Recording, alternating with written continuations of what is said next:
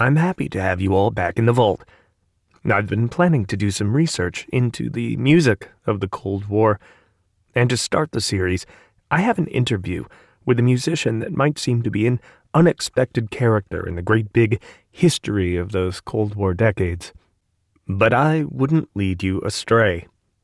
I promise that what he has to say will really offer a valuable perspective on the cultural tensions that were as much a part of the Cold War as the nuclear weapons and rocket technology that are so often the focus of so much of this history.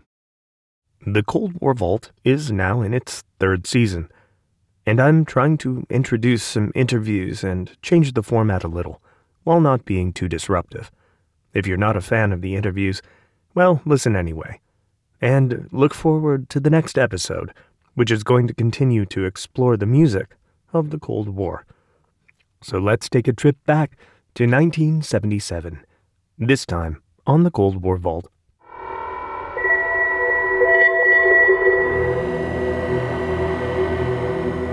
John McEuen is a multi-instrumentalist best known for his skill on the banjo, and as a founding member of the prolific and profoundly influential Nitty Gritty Dirt Band. He's made more than 40 albums, with 4 going platinum and 5 going gold. He's produced 7 albums and 14 film scores, and has been nominated for Grammys, Emmys, the CMAs, and the ACMs. He's the author of The Life I've Picked. John has played an estimated 9,500 shows around the world over his career, but he's here in the vault to talk about one particular tour that took place in 1977 with the Nitty Gritty Dirt Band to the Soviet Union. John McEuen, it's so great to have you here in the Cold War Vault. Well, like I said to my mom, thanks for having me. And it's good to be here. There's a lot of things about that Cold War that are still cold today, and that things that happen that reverberate today. Even though the wall came down 15 years after we were there, and it has been no wall and all that since 1990s, it's still a much pent-up society. But what would you like to know about the 1977 Nitty Gritty Dirt Band trip? Well, the Nitty Gritty Dirt Band trip in 1977 was really pretty revolutionary.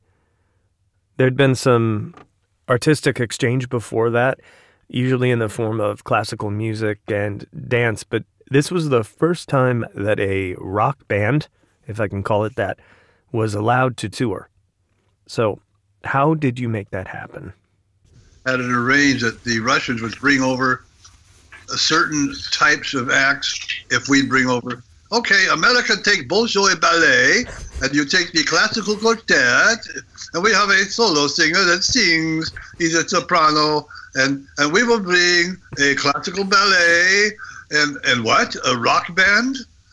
What do you mean, rock band? Ended up being a dirt band, close to rock. Well, they had to, by agreement, find a group that represented an American way of life, both of recording and doing music. One that made their own decisions, their own democratic decisions. They weren't driven by either a star or the company. And if you were looking for a bunch of anarchists that made their own decisions, we found them, buddy. Come over here, comrade. Anyway, they picked us over a bunch of other groups. How exactly did they end up picking you? We had a friend that we didn't know was a friend, but let's say a fan, David Hess, that worked in the State Department, and he was pitching us. He was involved. He was in Moscow, actually, at the time. You ought to get the Nitty Gritty Dirt Band. Well, he was on our side, and although they looked at the Eagles, the Grateful Dead, Chicago, and a bunch of other groups, that one group had too many drugs. And so they figured either we were safe or not very good or something. I don't know. And when we found out the fourth time that they had come to see us, which was in Aspen, Colorado, they came to see us the fourth time. Mm-hmm. they'd been to other shows around the country. We found out that we were going to be going. It was quite a shock. And we also realized we are going to represent American music. We better take hey, Jan Garrett, do you want to go with us? Oh, good. We need a girl singer, you know. And Jan Garrett jumped in. We learned a couple songs with her. And, we knew a couple. We learned a couple. And when the band went over there, we represented Chuck Berry and Doug Kershaw and all kinds of people because they didn't know American music. That's a question I wanted to ask later. Had any of your music, not just American music, but the band's music in particular, had it leaked in through smuggled bootlegs? No, bootlegs were very tight. It was a jail sentence. And you don't want to go to jail in Russia. You go to jail and then you can't get a job when you get out. It's illegal to not have a job then. It was against the rules. So bootlegs of books, records, if you brought them in, you were taking a high risk. But they had Bones records, see. You know what a Bones record is, Mr. Cold War? I've heard of it a time or two. I might even have one in my collection. It's a bootleg record cut into an old X-ray film, isn't it? It's a new X-ray. Ivan, I'm going to London, Ivan. I tell the KGB I must get X-ray, that they don't have X-ray machine here, so I get permission to go. And I get Ivan, I get X-ray. And he goes to get his X-ray, and thank you very much. And he takes the X-ray, which was heavy celluloid film that was like, 1/8 of an inch thick. And it was like 12 inches by 18 inches, maybe 14 by 18. And he cut a record into it. You remember in the old days of the 50s, 60s, 70s, you get a paper record in a book? Or a very thin plastic one in a book or a box of cereal, sure. So it was cheaper than that acetate, that celluloid was, but you could record onto the X-ray. And when we go back through customs, we just show we have my X-ray, and they hold it up to the light if they bother to look at it and go, oh, it's X-ray, put it through. And they're looking at the record that's cut on the X-ray with the grooves around it. He takes it to someone's house, and they record. They're set up to record. And that was how hard it was to get music in. I signed a Temptations album. It was only 15 years old. And I signed an Aretha Franklin album that somebody had that was about 10 years old. But no, every town had one radio station. And you'd buy a radio tuned to that frequency in that town. And you'd turn it on or off, and that was it, an on-off switch with a volume knob. And I always figured a defector might go to New York and go, oh, I must get 87 radios. There's so many stations. So had anyone heard your band before? Anyone you met in the Soviet bloc? Yeah, there was a guy I ran into in Latvia, for instance. It took a time to get to, took a one meeting, and then after meeting him about 3 times, I found out that he had been in a group. He was afraid to talk about it. But Pitts Anderson, he would go by Pete, he loved rockabilly, American rockabilly music. Only in the few years before we came, he was trying to play around Latvia. He would get the audience too riled up. And in every band, there'd be a KGB reporting member. And last night, the group I play with, they play an American song. Okay, I write that down. Whatever that reporting member reported, he was due to report. Imagine having an FBI guy in your band. It's like weird. But Pete was reported many times. And his mother called him from Moscow, and he was in Riga, Latvia. And Latvia did not want to be a Soviet anyway. His mother, oh, Pete, you must quit doing that. They're going to take my apartment away. the government was going to kick her out if her son didn't stop playing music. That went on. He got beat up one night after a performance in somebody's basement with 80 people there. They didn't have open concerts. It wasn't like America. It was not like America. Let's just say that again. Mm-hmm. And one night after one performance, 2 guys beat him up. Only they didn't take anything. And there was no reason to beat him up. They put him in the hospital. And it happened again. Then his wife had their first baby. He was still playing. But by the time she had the baby, he was convinced to stop. He'd been stopped for about a year. Maybe that's why they had the baby. And, well, she had her baby, and Pete was at the hospital, and he couldn't see it because it was, you come back tomorrow, we show you baby. And he comes back the next day, and, sorry, Mr. Anderson, baby died. And the baby hadn't died. Well, he asked to see the body. We take care of the body. Nothing to see. His wife divorced him, and he went on a drunk for many years. And then I met him. Latvia was changing. After we played there, Gorbachev came into office. Glasnost helped open things up. Absolutely. I like to tell people our tour did so good that they didn't let anyone in for 8 years. And that was partially true. People were going nuts. Anyway, so here's Pete Anderson. He'd been sending me mail ever since I went there. Sometimes I would get it. Sometimes I would get another letter that says, I sent you a letter last month, No, I didn't get it. I'd send him mail. Some of it would... Anyway, then the mail started going through. He started sending music, and they put him on a Latvian stamp, Pete Anderson, as a cultural hero. Well, I got him to come to Wichita and put him on radio. Okay. He was the happiest I've ever seen a person be happy. He was happy, and he was wonderfully happy. He never thought, when I first met him, he never thought he would get out of Russia. He had me over at his house in Riga, outside of Riga. He told me, now here's what you must do to get rid of Tail. The KGB was following us everywhere. And which I didn't believe. It was Riga that I ended up believing it, where it's like almost midnight, and I'm up in my room, and this guy points out at the light, see that car on the traffic light with 2 men in it? Yeah, I see it.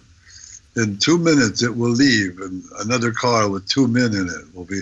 And sure enough, right on schedule, the watch guards of the hotel came and went.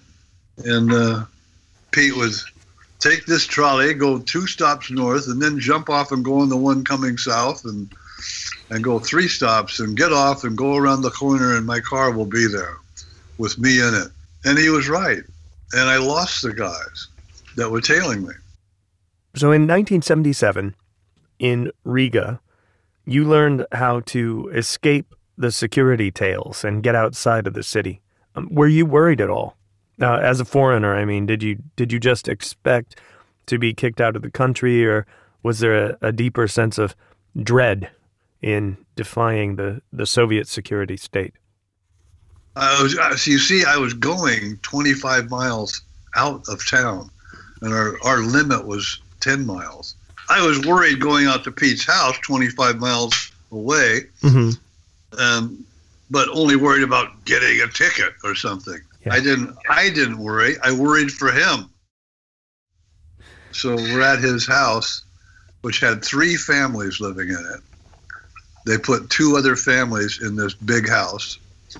He and his wife had the living room, a kitchen, bathroom, and a bedroom section.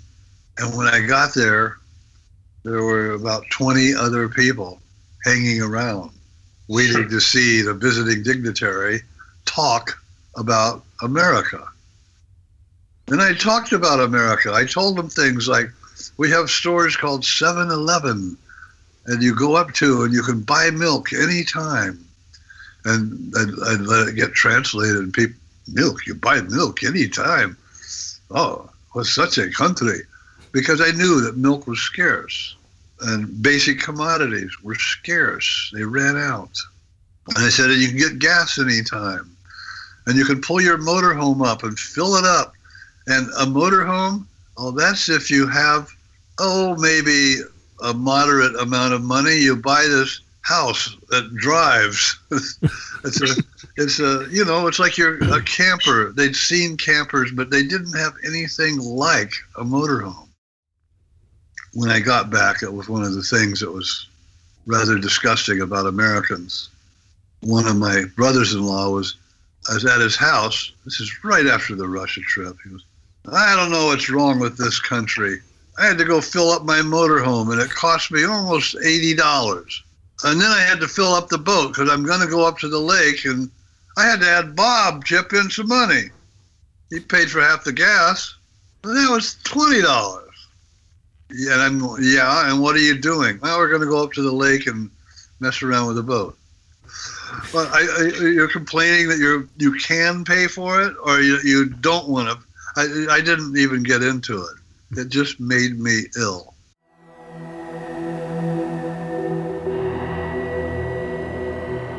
Except for the KGB, you had very positive interactions with the people on the tour.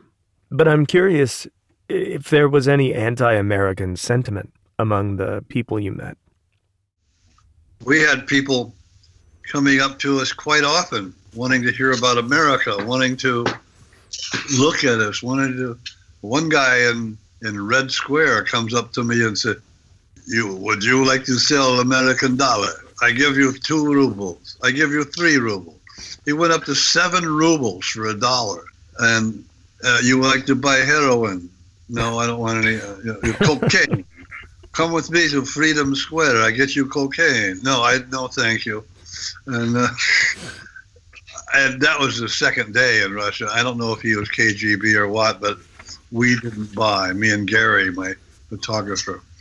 But back to Riga, anywhere I wasn't afraid. I don't walk the world afraid. I walk cautious.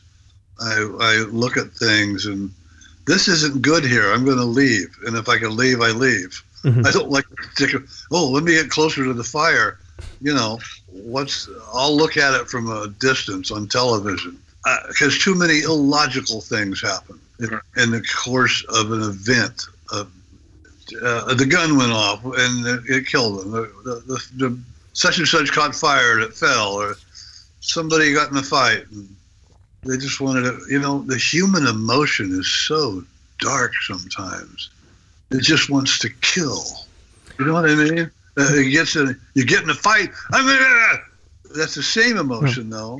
I look for the one that is around the coffee table or the kitchen table. The one where you're laughing with friends and you forgot what you're laughing about. That's another human emotion that is wonderful to deal with. You've been there before. So it seems like overall the tour did a lot of good, or at least, you were successful cultural ambassadors. There was some skepticism by one of the tour people that was helping. We had a lady named Marina that was a main tour manager. She was not a party member. And Arena was her assistant. She was a party member. And she had a bun on her head, and she was tall, and wore red all the time. And, we get to Leningrad, the audience will be more respectful. You might get an encore. You will probably get encore, but it will be very respectful. They won't be like the Armenian or the Latvian. These people were getting up and they were dancing and they were jumping around, and the audience in Leningrad will be watching very carefully and enjoying what you do, but they will be respectful. And I will never forget coming off stage after the 3rd encore in Leningrad, and already a girl had run up on stage and kissed one of the guys on the first encore. The second encore, a sailor and another guy came up and started playing air guitar with another guy. And the third encore, they were up against the front edge of the stage. It looked like an MTV shoot. It's 1977. So we're going to go back and do maybe, it looks apparently, a fourth encore in the October Revolution Hall with 2,200 people in it. And standing in the wings is Elena with her pretty red suit on, with her hand up against her cheek, going, I never thought in Leningrad. In Leningrad, look at that. You know, I said, yeah, Irena, it's American music. It wasn't us. It was just, they went nuts. They were free and they loved it. I think the government could tell. That's why they didn't let anyone in for 8 years. You know, we first got there. I had an indication of this when we first got there, staying at a hotel with 5,000 rooms, eating in a restaurant that said sold out, that had long tables that were empty, that find out at the end of the week that sold out sign says that for Russians, not for tourists. And it says it in Russian only. And we're sitting at the table and this band starts playing and they're okay, but I went up and asked them if we could use their equipment because we didn't have any. We were waiting for it to get to the gig. I had my own banjo. They said, sure. And we went up and played 3 songs. So hours later, Gary and I come back. Gary Register, our photographer that I took with us. And I hear it. I hear a tape being played and rewound. And it's the band. They're in the broom closet that was their dressing room. Somebody had a tape recorder and they'd recorded our performance. And I asked the guy that I kind of knocked on the door, you know, yeah, you're listening to what we did. Yes. And he said something I'll never forget. I told him, I said, you know, we weren't very good a while ago. We were just playing around. And he goes, in your music, we hear the freedom of America. And I went, what? And he said it again.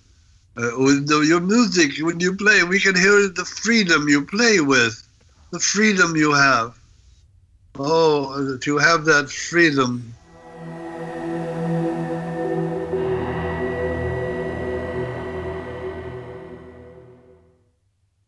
The Soviets placed an intelligence plant in the tour manager, clearly watching what you were doing. So I need to ask if anyone from U.S. intelligence came along on the tour.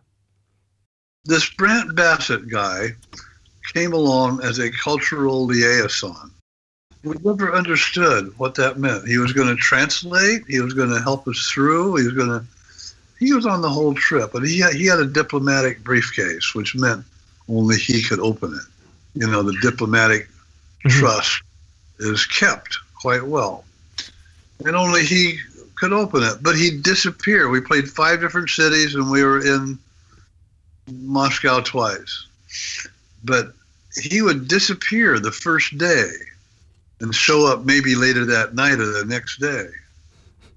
And Marina, our tour manager, was sitting around the middle of the second week or beginning of the third, just talking at night, you know, after a show. So I think Brent Bassett is CIA. And I said, you know, I think you're right. You know, and she goes, well, everybody must have job. Raina is party member and Brent is your CIA. And I think she was right, because on that first night, I had a letter handed to me by those people outside, the 2-page letter that ended up taking to Brant Bassett because he was not known yet to me to be anything but our counselor or whatever. Hey, Brant, I've got this letter these guys given to me, but it's written in Latvian.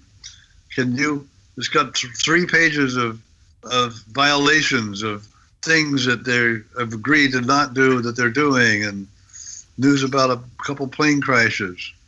Things that were supposed to have been reported that were ignored, things. Yeah,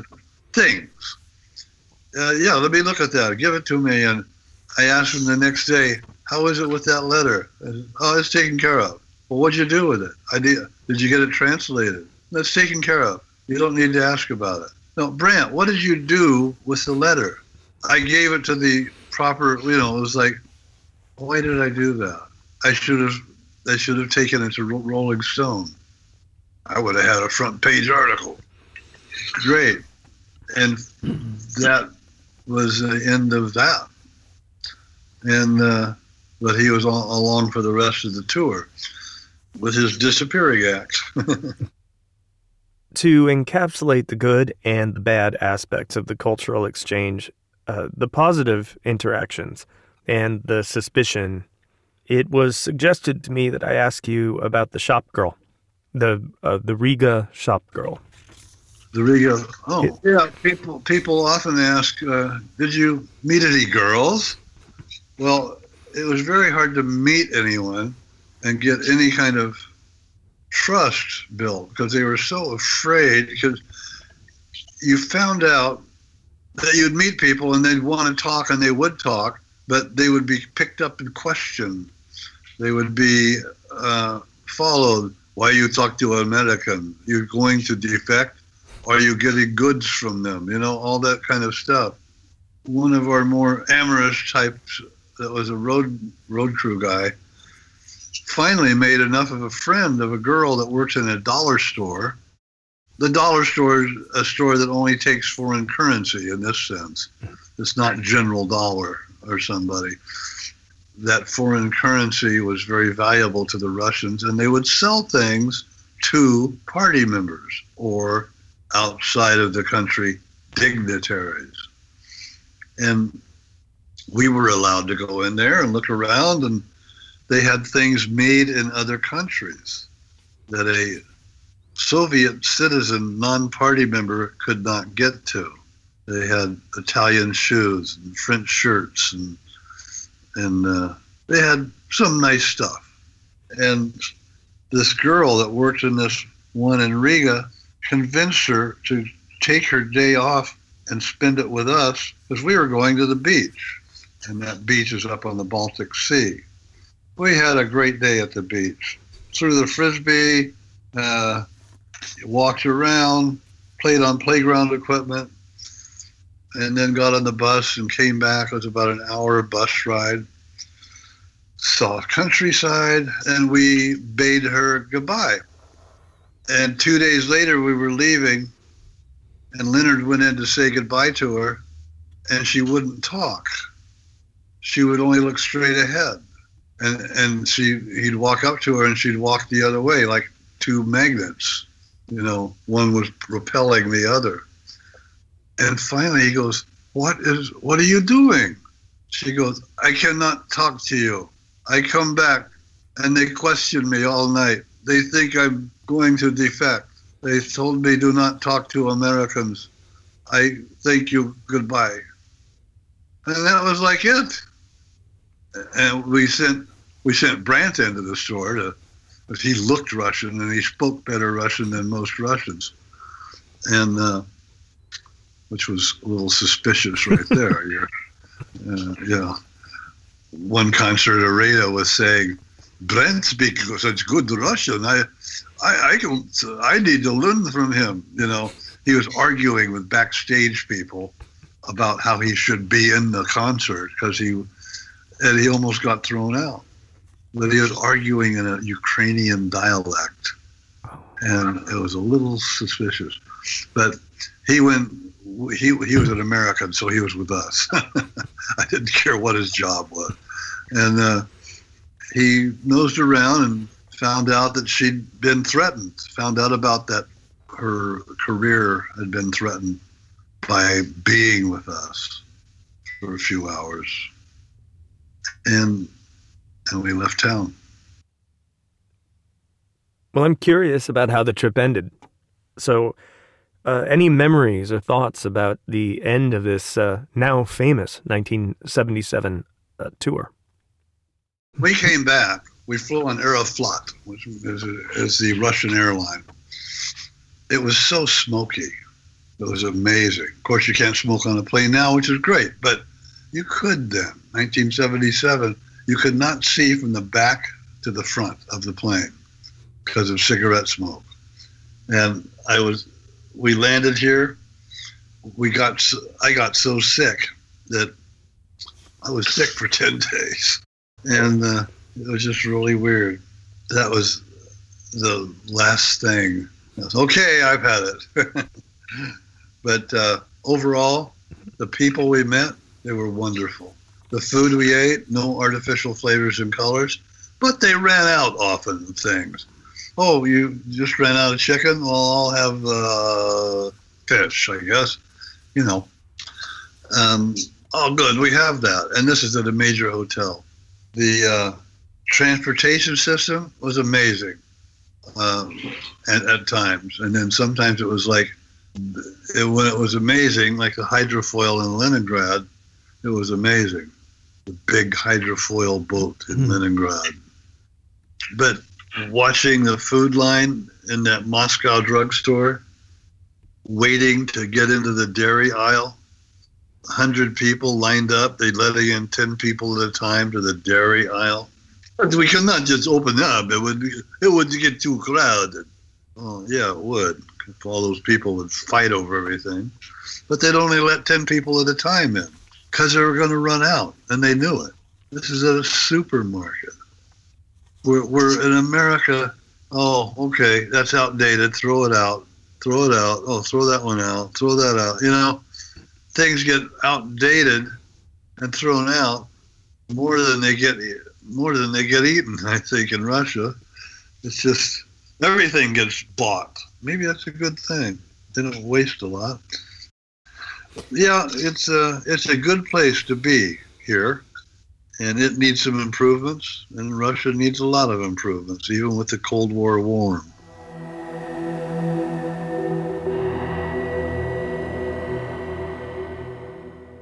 Something I didn't mention at the top is a new book. The Russian Trip is a forthcoming project of photos and stories about this 1977 tour. What was the inspiration for that project? I've had so many questions over the years. What was Russia like? What was the Soviet Union like? That I can't have everybody over to my house to show them a couple hundred photos. I want to do a tabletop book of where the people put us, where the people, meaning whoever's listening or the American audience, we went over there because you gave us a career. You liked some of the music we were doing, and you bought some records, and that kind of thing happened. So now I got to put this book together to show you where we've been. And I just got into opening those files last month, and you came along at a good time. I'd opened the files to get a couple pictures, but it was hard to look at. It, a lot of snapshots. One guy's dead. Oh, wait, one, two. And two crew guys are gone. And there was a good times and difficult. But now I go, I don't care if it's hard to look at. It should be in a book. Somebody has to honor. And I've got interest in a tabletop book that would have these photos full size. And I'm going to try to get that done. And for next year, I have a book of my own, The Life I've Picked, doing okay. It's been out a couple years, but I'm doing a tabletop book of the Circle Be Unbroken album, the Will the Circle Be Unbroken album. I put that together in 1971. My brother produced it and made the record stand out beyond what it could have been if it was in my hands or the band's hands. He made it look great and sequenced it and sound great, and he recorded it 2-track. And it's on the Amazon charts today. Number 3 on, it's been number 1 for several weeks, but it's number 3 on Bluegrass now. Yeah, it's been there for a year since Ken Burns aired his show Country Music. I have 20 minutes in episode 6 talking about, episode 6 is titled Will the Circle Be Unbroken? And in that I talk about the Circle album for 22 minutes. And I'm in a couple other segments too, but that's what happens there.